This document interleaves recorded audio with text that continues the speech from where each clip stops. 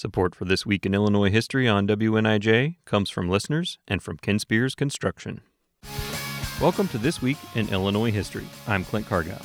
In his lab in Highland Park, Illinois, Elisha Gray developed prototypes of the telephone, the electronic music synthesizer, and other electric wonders. Born August 2, 1835 in Barnesville, Ohio, Gray attended Oberlin College, where he taught science and electricity classes but never graduated. In 1869, he and Enos Barton formed Gray & Barton Company, which supplied telegraph equipment to Western Union. They later moved the company to Chicago. Gray retired in 1874 to invent full-time. He created the first electronic music synthesizer by combining a small piano keyboard with electromagnetic circuits. The device sent notes by telegraph wire that were played by a speaker box connected at the other end. His first public demonstration was at Highland Park's Presbyterian Church on December 29, 1874. In 1877, he staged a concert in Philadelphia that played live via telegraph in New York City.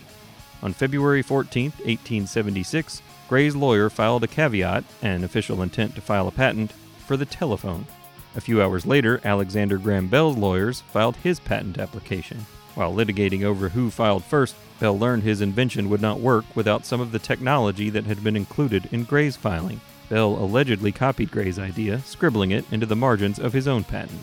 After years of litigation, Bell won the telephone patent, but Elijah Gray's design is now credited as the first successful telephone prototype. I'm Clint Cargile, and that's This Week in Illinois History.